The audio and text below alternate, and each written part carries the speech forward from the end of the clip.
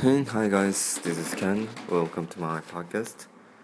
I'm gonna talk about today what I learned and what I'm thankful for. Today we officially started the online class. We had our devotion, general assembly, pace time, scoring time, and mini classes. We used Skype for our pace works, and for mini classes we used Zoom. The ones we had, the ones that for discussing, I don't know, meeting, official meetings in company. However, the first assembly, it was a mess.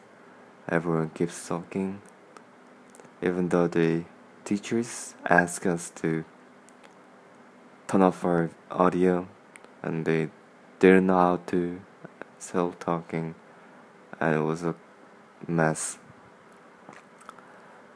That passed, and then for our pace time, we used Skype. We had our group, me and other two more friends. Because we're seniors and juniors, we had the first time to score our works or something else.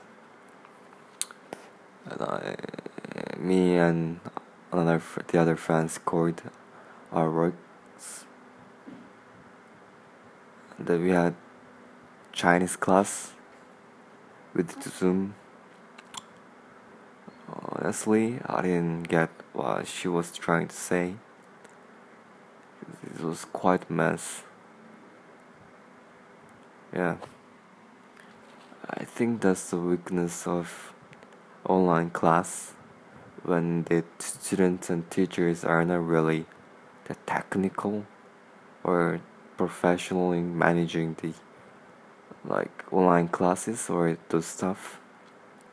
However, I saw why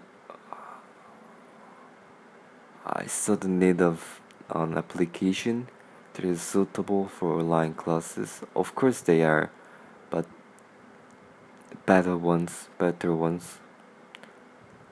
easily accessible to teacher, and keep advertising in this season where most of the schools are having online classes instead of actual meeting in the classroom and having lectures.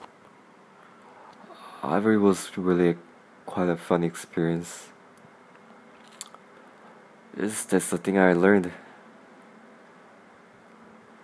Yeah, I should have thought that maybe if I had a friend or someone who has skill to build those applications, I should have already discussed in the beginning of February making them and advertise, fix, and sell it maybe this per season.